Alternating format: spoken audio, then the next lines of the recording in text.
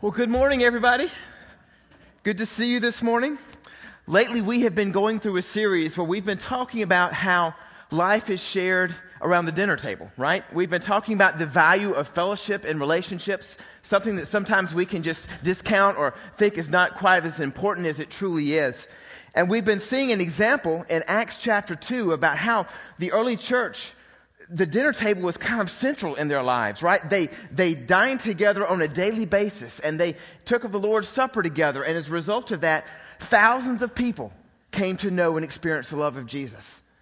We've also seen just through the life of Jesus how he was this perfect example of living a life of fellowship with other people, right? Not just with his friends, but those who were very different from him, and even those whom society shunned. Jesus entered into life with them, and lives were changed as a result. Through Jesus' example, what we see is that as we enter into the lives of other people, as we fellowship with other people, not only are their lives changed sometimes, but ours are changed. Even our relationship with God is changed as we draw closer, as our lives deepen in relationship to Him. Now today, we're going to wrap up our time with Table Talk by talking about how the relationships we build and invest in give us the opportunity and the blessing to serve others. Opportunities that we can miss if we're not paying attention to those subtle things that God's doing in our lives to help us make a difference in the life of another. And it happens in part, as we're going to see today, through this simple act, this fruit of the Spirit we learn that's known as kindness. Now, have any of you ever seen the movie? It actually was out in the theaters several years ago, named The Way with Martin Sheen. Any of you ever seen this movie? No, not very many of you. I would encourage you to check this movie out sometime if you have a chance. Maybe go on Netflix and find it or something. It's an amazing story. It's about this American doctor who likes staying busy and making money and playing golf occasionally with his golfing buddies. But his whole perspective on life is changed when his adult son dies hiking an ancient trail in Spain called the Camino de Santiago. This doctor flies to Europe to claim his son's body, and when he gets there, he decides he's going to hike this 500-mile trek across northern Spain that his son was going to hike. And he's going to do it alone to mourn his son, to spread his ashes, and to consider his life. Now, this idea that he has doesn't really work because he keeps running into all these people on this trail with very different lives who keep trying to interject their lives into his. He runs into this crazy Irish guy who wants to write a book about this journey. And then he runs into this Dutch guy who's hiking the trail because he wants to lose some weight. And then he runs into this divorced woman who's hiking this trail because she's trying to find herself. She's trying to find her direction in life again. And she's just walking this trail. And they run into each other, and as they run into locals along the Spanish countryside, they keep showing this man kindness. Kindness that he really doesn't deserve, as he's angry and bitter in life. And as they walk together and as they eat together along the way, kindness changes him. Now, you might think, well, Dave, this sounds like a kind of a weird story, that this hiking trail can change someone, but it's really true. I mean, I have read all these stories about how this ancient trail in Spain has changed people's lives. People have hiked this Camino, this Christian pilgrimage across northern Spain, for over 1,200 years. Pilgrims have walked this walk, and they've written about it. There have been books that have written about how the kindness of strangers have changed people in unexpected ways. As people from all over the world and all different walks of life come to walk together and to eat and sleep in hostels together, they receive the hospitality of strangers and shop owners and local churches along the way. And they explain how kindness, simple kindness, transforms. People actually call it's the way of the Camino, is what they say, this act of kindness.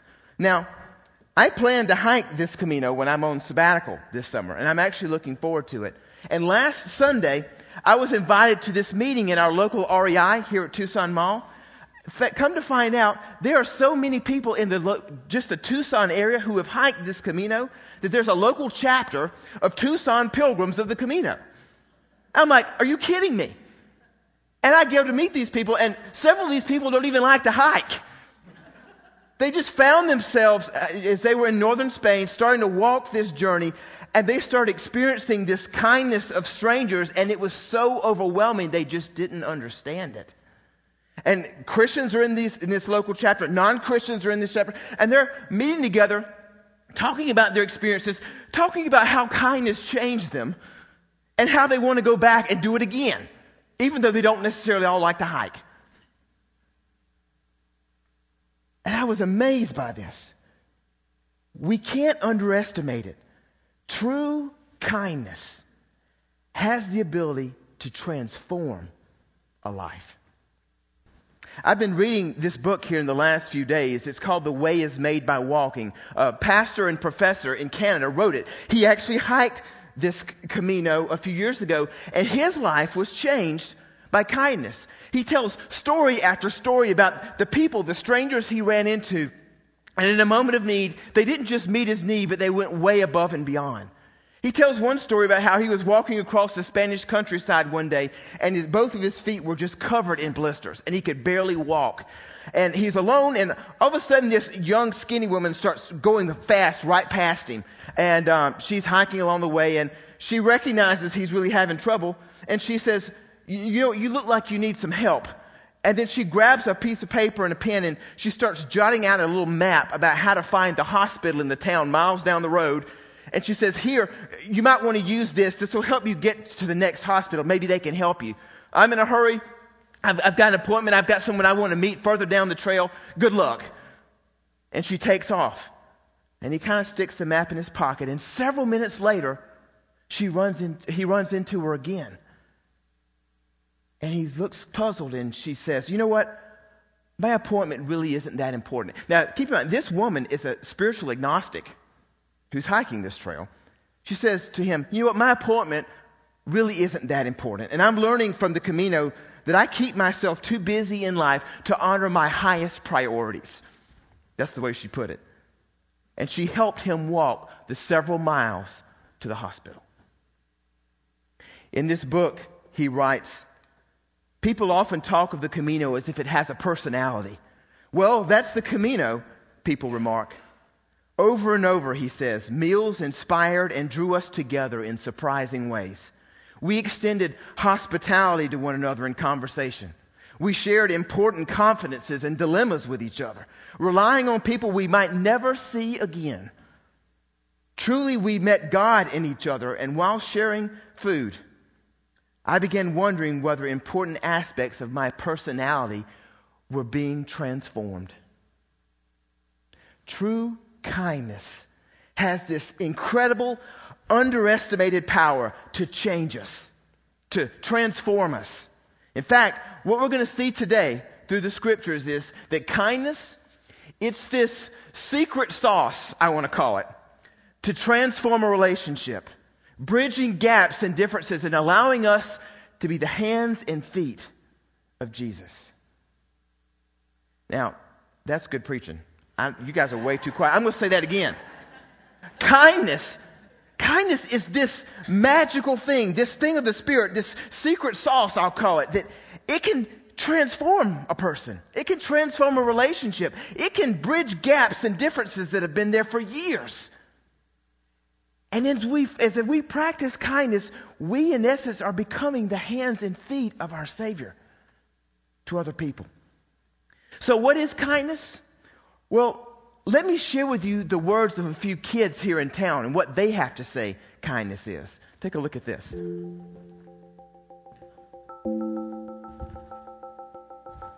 Friendship.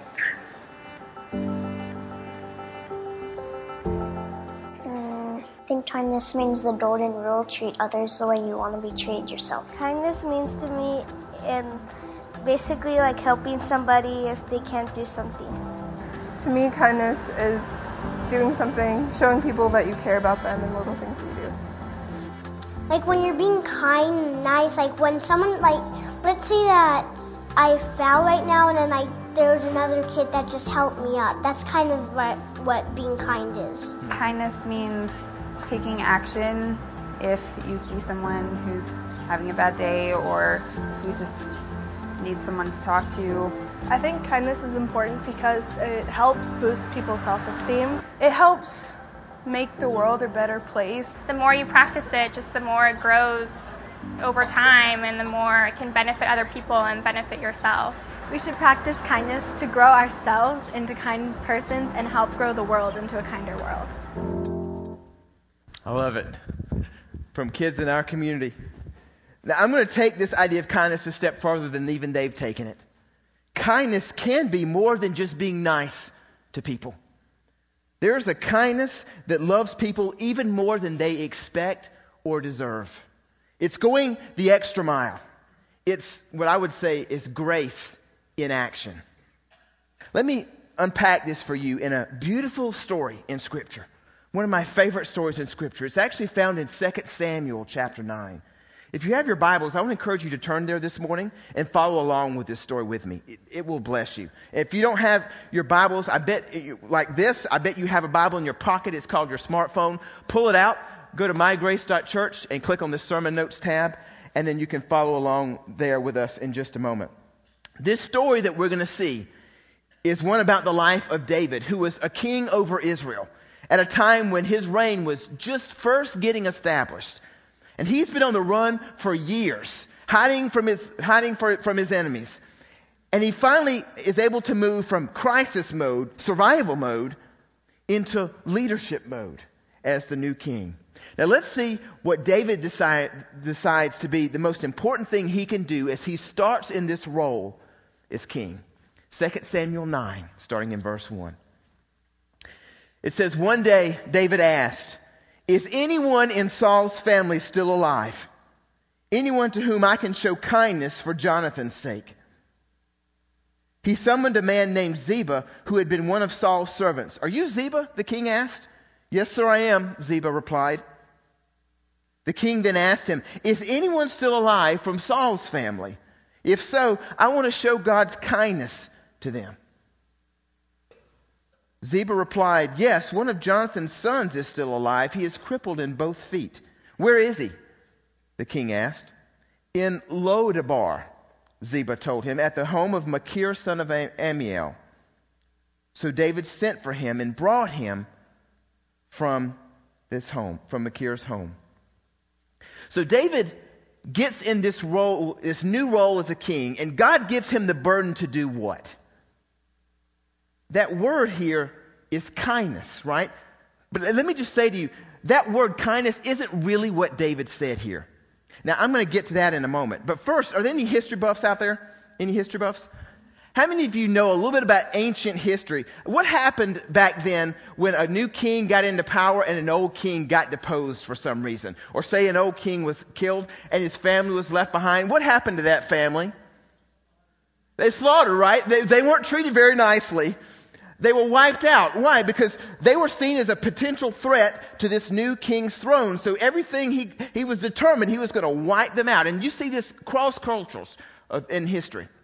Now, what's amazing to me is that David doesn't, this isn't the first thing that David wants to do. I mean, think about this. Before this period in history, David was running for his life for years. From who? From Saul, the very guy that he's trying to bless his family.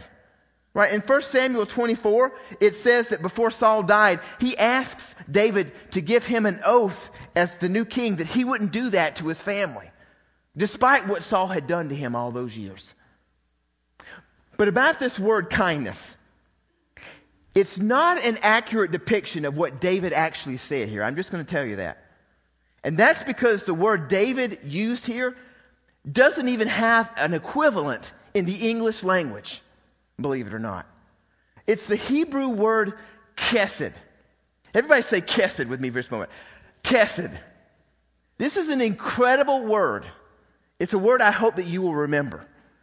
This word means a vast, deep, immeasurable loving kindness that goes far beyond what anyone should ever deserve. It's love, mercy, and grace all rolled into one. It's a kindness that doesn't let someone go. David isn't just saying here, now that I'm not running for my life anymore, I think I want to just do a good deed for someone. I think I just want to feel good about myself today. That is completely not what he is doing here. Not even close. What David finds out here is that the only member of Saul's family who is left, who is alive, is this guy named Mephibosheth, who is a grandson of Saul. And he's disabled. He's unable to walk. And David most likely realizes at this point that he's living in obscurity and poverty. And David decides not only to bless him, but to totally go overboard with it. And he does so with no strings attached. David doesn't just want to be nice in this moment. David is determined to change a life. And he does. He says, Mephibosheth, you will have a place at my dinner table for the rest of your life. I wonder, have any of you ever experienced chesed in your life? Not just kindness, but chesed. This love and mercy and grace that you knew you totally didn't deserve, that was heaped on you. If you have, I know you will remember it because it changed you. It's changed who you are as a person. It can set your life on a different path. When you experience it, you can never forget it. Sometimes in our lives, God gives us the opportunity to see a moment in time when we can show chesed to someone. Those opportunities don't come very often. But when we do, and we seize on those moments, God does incredible stuff. But simple kindness is something that we can all do routinely throughout our lives. It's a fruit of the Spirit, and the Bible says it's still very, very powerful. It's something that we can all do. And like on the Camino, as I was describing a little bit earlier, you never know how much even a simple act of kindness can impact a person's life. There was a news story I was just hearing about a few days ago that came out of Pittsburgh. It was just before the holidays. About this secret guy in Pittsburgh who goes around restaurants, he eats with his spouse, and he picks up the tabs of people who are around him without them even realizing it. And he does it all the time. He's become known in Pittsburgh as this mystery tab picker-upper, I guess you'd call it. And the only people who know who he is are a handful of waitresses in the town, and they're sworn to secrecy. I mean, this news story I saw from a TV station in Pittsburgh, it showed how a family of 16 were just bowled over because they went to pay their huge check and it was already paid for. And then how this church group, this huge church group, had filled this restaurant and then found out that their whole tab had been paid for by this mystery person. And they're wanting to get on the television news to tell everybody about this kindness that they had received and how much it had blessed them.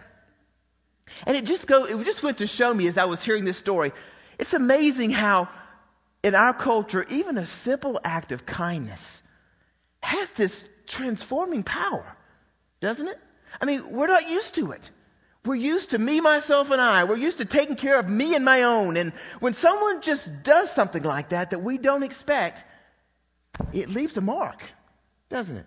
And it even makes us want to do it for someone else. How many of you ever been in a Starbucks line and someone decided to one-up and pay it forward? I mean, what do you want to do in that moment? You want to pay it forward for the car behind you, right? I mean, it's just when you get in that moment, when you've received kindness, you can't help but want to show it again, even to someone perhaps that you don't even know. But our story today shows us something else about kindness. Something that you might even struggle with yourself. And that is that receiving kindness can be hard when we don't think we're worth it. I'm going to say that again. Receiving kindness can be hard when we don't think we're worth it. Mephibosheth appears before David, and look what happens in verse 6. It says, so David sent for him and brought him from Machir's home. His name was Mephibosheth. He was Jonathan's son and Saul's grandson. And it says, when he came to David, he bowed low to the ground in deep respect. David said, greetings, Mephibosheth. Mephibosheth replied, I am your servant." "Don't be afraid," David said. "I intend to show kindness to you because of my promise to your father, Jonathan. I will give you all the property that once belonged to your grandfather Saul, and you will eat here with me at the king's table." Notice what Mephibosheth says. Mephibosheth bowed respectfully and exclaimed, "Who is your servant that you would show such a kindness to a dead dog like me?" Now, I can get why Mephibosheth would have said, "Hey, I am your servant." I mean, he's before a king, right? He's being respectful. But what's this dead dog thing? What's going on here? Mephibosheth is at a point in his life where he has taken so many hits that he's lost his own sense of self-worth, really. He's poor. He's crippled. He's from a town called Lodabar, which, you know what that word translates to in English? Barren, nothing town. Any of you ever been to the town of Nothing, Arizona? Do you know where that is even? There's a place called Nothing, Arizona. It has like a dozen people that live there. Imagine living your life in Nothing, Arizona. Crippled, lame in both feet, not able to provide for yourself. That's what the circumstances of Mephibosheth's life have done to this guy. And he looks at David and he's like, "Why are you even bothering to talk to me? I'm not worth it." Poor Mephibosheth, he has been crippled since he was a toddler. We later find out from Scripture, he was dropped by his nurse at the age of 5 as she was running away from the scene of something. And that was what made him lame in both feet. He has this permanent disability. And his circumstances in life have led him to a point that he says, not only am I a dog, which was this animal that was completely contemptible in the eyes of the Jews back then, but a dead dog, an unclean, useless thing. And here's the thing. Because he saw himself that way, he had a hard time even receiving kindness. He didn't even think he was worth it.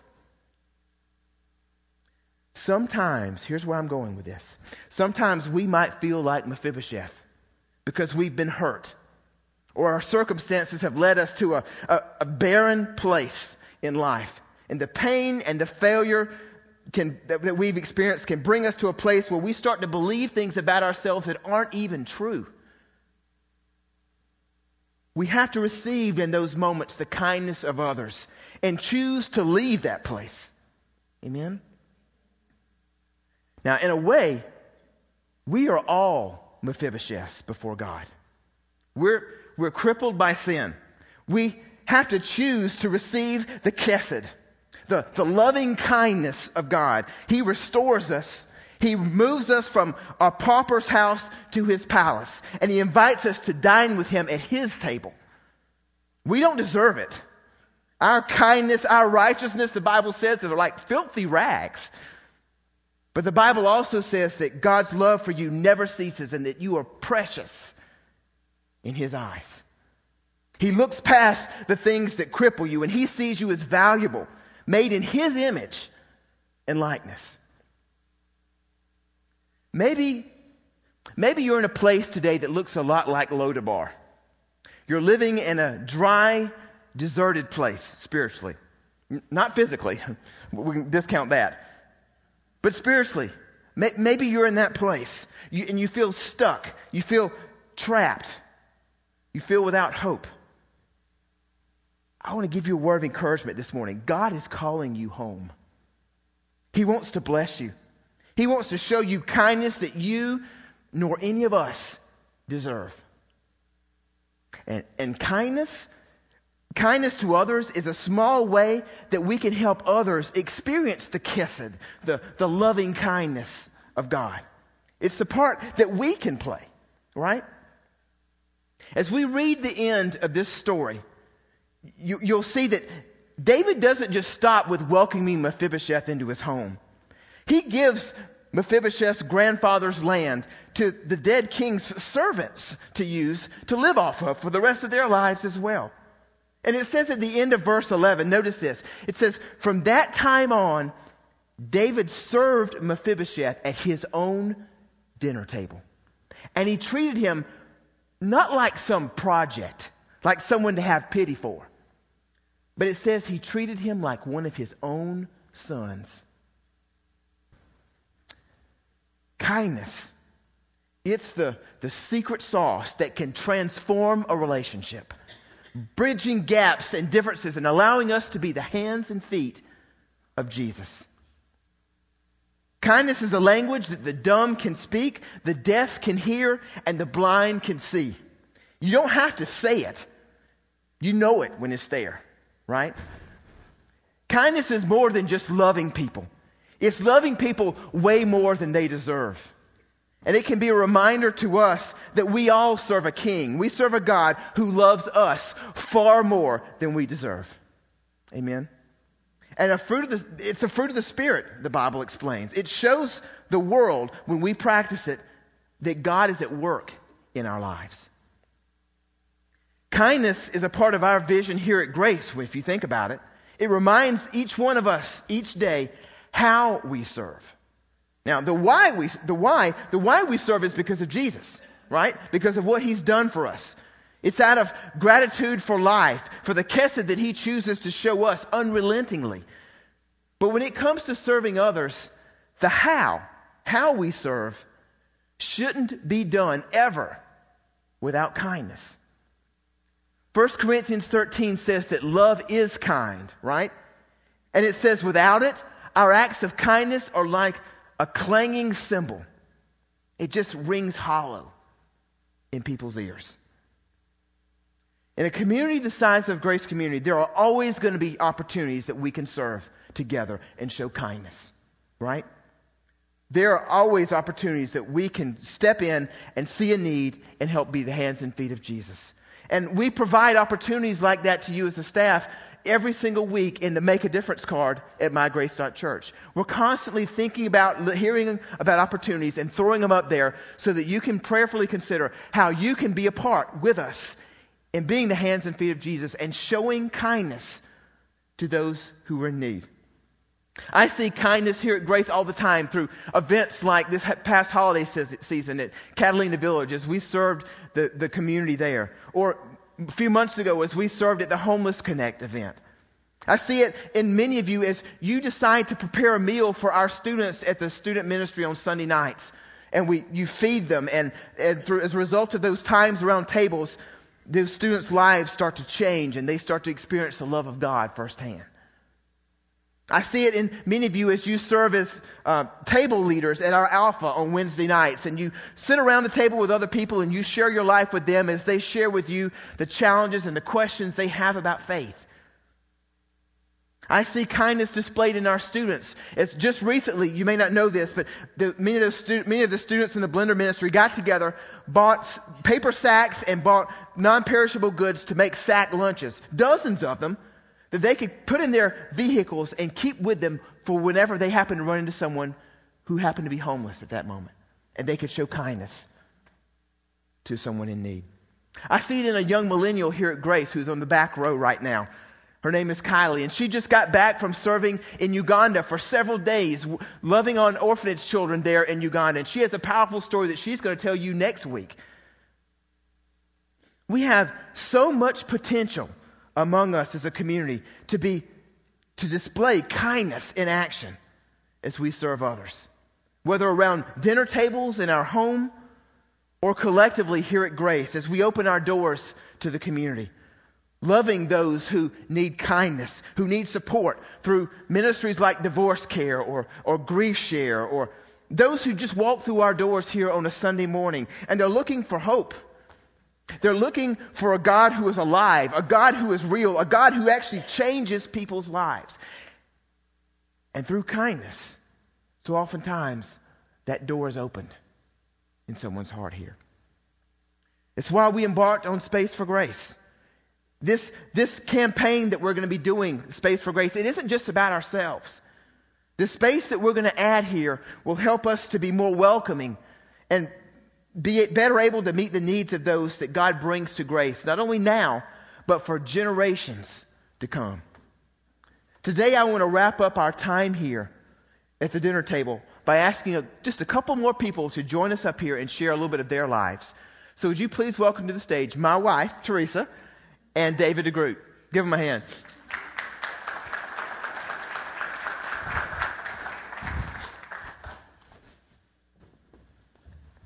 Now, normally as people have been coming up here, I've been asking, what brought you to Grace? I need to ask you that question, honey. Why? But Dave, what brought you to Grace? How long have you been here? Off and on. Testing. Okay. Test. What brought me to Grace? How long? Well, 30 years ago. Wow. Off and on. Kindness.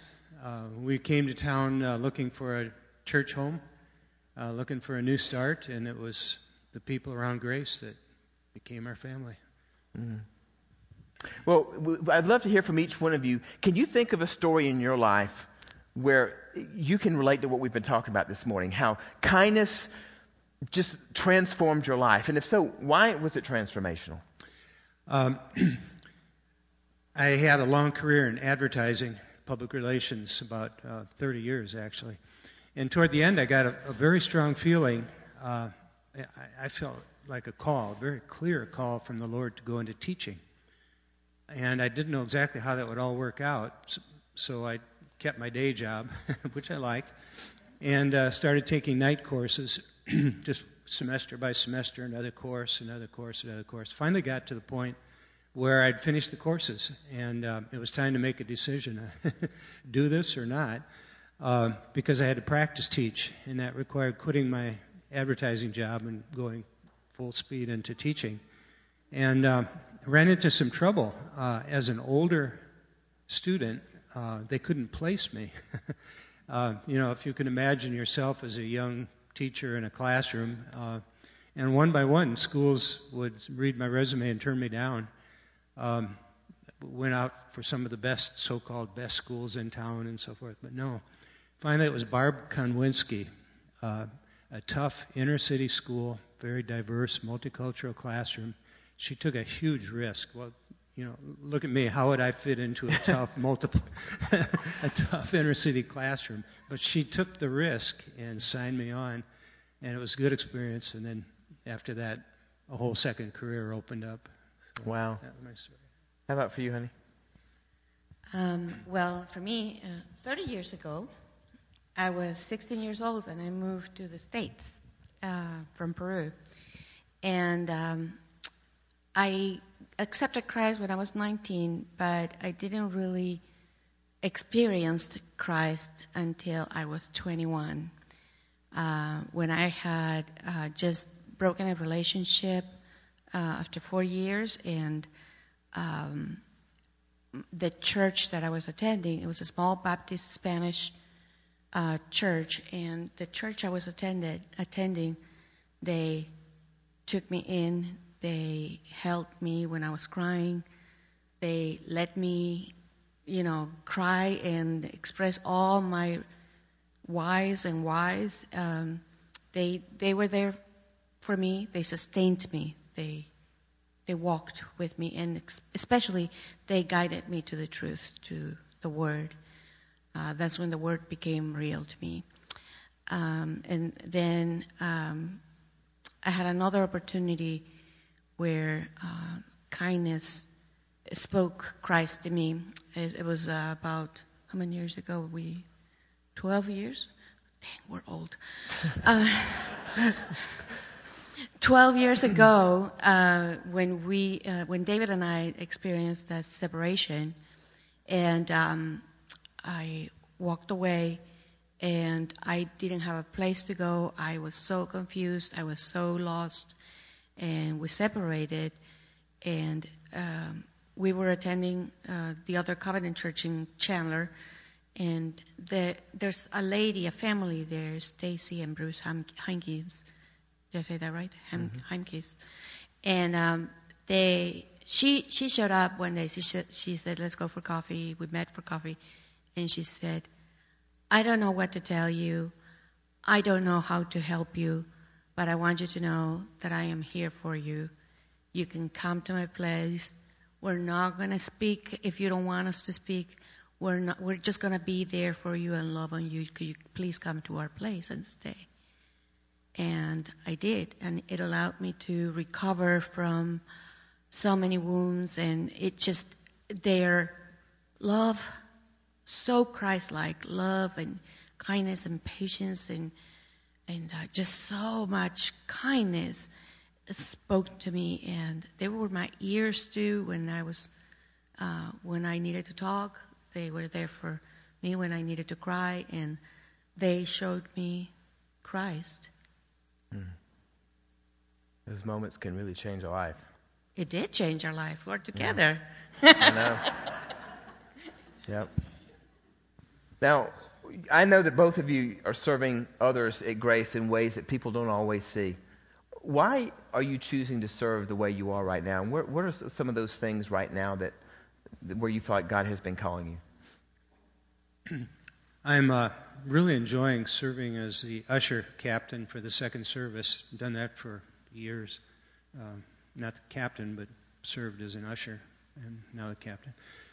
It's a way to welcome people. As Dave said at the end of the service, people come here looking for something. And every week we meet newcomers. And as ushers, we're all of us are kind of the face of Grace with a smile and a welcome. Help find a seat. I really enjoy that. And now Space for Grace campaign also for another 90 days or so. And that's, to me, that's another way to welcome. It's not just about bricks and mortar. That's the easy part and the money. But it's a way to welcome people to Grace. And it's a way to stabilize our membership. So not only do we stay stable, but we can reach out to others. Yeah. Why do I help? Well, I am involved in the background sometimes with the sound. When you see the baptism videos, I'm doing those interviews and the baptism videos, or the women's branch, whatever it is that it includes video, I'm doing that. The banners that you see there, I didn't design it, but I made it happen. And and I am involved because 30 years ago when I moved to the States, I was 16 years old and I didn't have my family with me. I came alone. And the church became my family. They were my support group. They were my parents and my sisters and my brothers. And the reason why I serve is because 2 reasons. 1, so we can reach one more for Christ.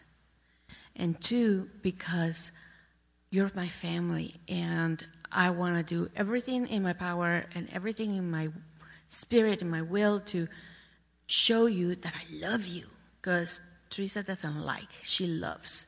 So I love my church. I love my family. And in my whole life, I've had 3 home churches. When I was single, then when we got married, we were in the Other Covenant Church, and then this church. And these are my families up until this day. So why do I do it? For love. Because God showed me love through church homes, and I want to do the same. I want to be that other person on the other end of the spectrum. That's awesome.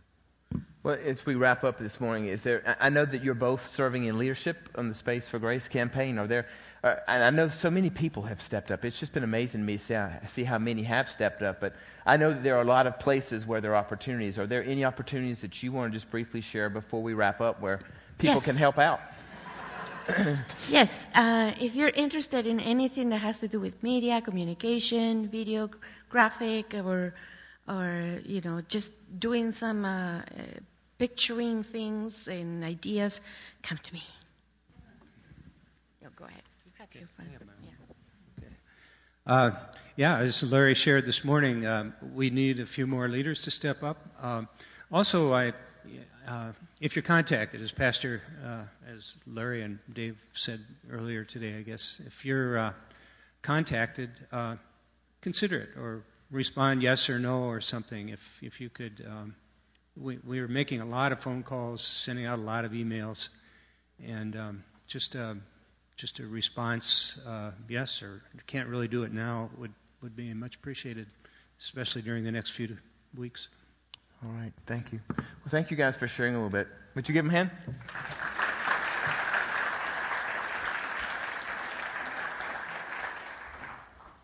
Would you pray with me? Heavenly Father, I want to thank you for this chance today to talk from 2 Samuel 9. Lord, this passage has really been transformational in my life.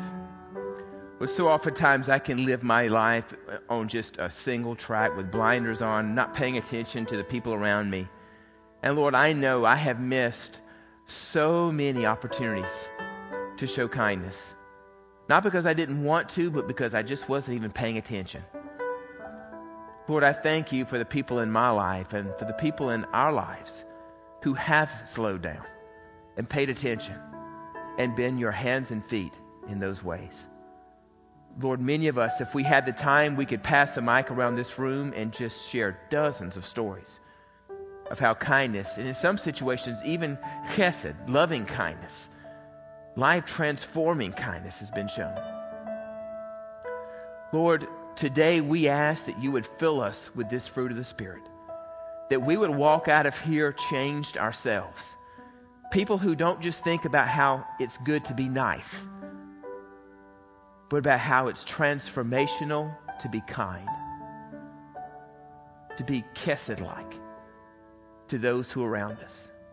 People who are believers and are needing hope at times when they forget who you truly are and your power, but also people who don't even know who you are and are looking for hope, looking for a meaning in life, looking for something. And they find it as they experience the kindness of Christ through us. Maybe you're here today and you don't know of this kindness for which I speak. You've never experienced the loving kindness of God. You've seen people be nice to you maybe at times, but you've not experienced this deep, deep love from God. Maybe you've never accepted Christ into your own heart and life. Or maybe you did a long time ago, but as a kid, but maybe you've walked away from that because you just didn't see the value or the relevance or the meaning for it in your own life. But for some reason, God has you here today.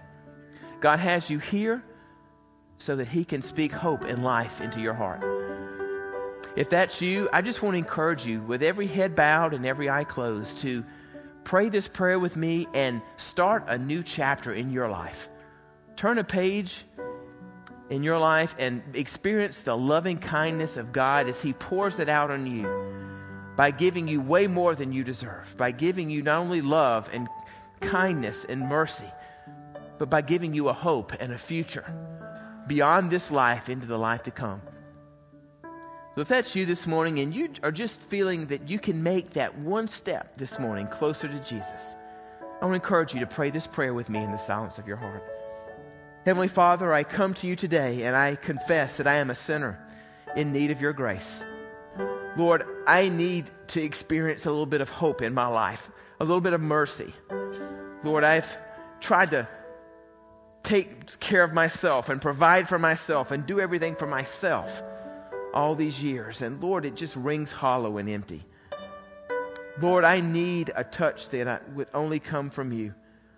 And God, I ask that you would come into my heart and life right now and give me that touch. Help me to experience this loving kindness that you talk about right now, right here, with a touch from your Holy Spirit. God, I ask that you would fill me with your Spirit as I confess that you are my Savior and my Lord.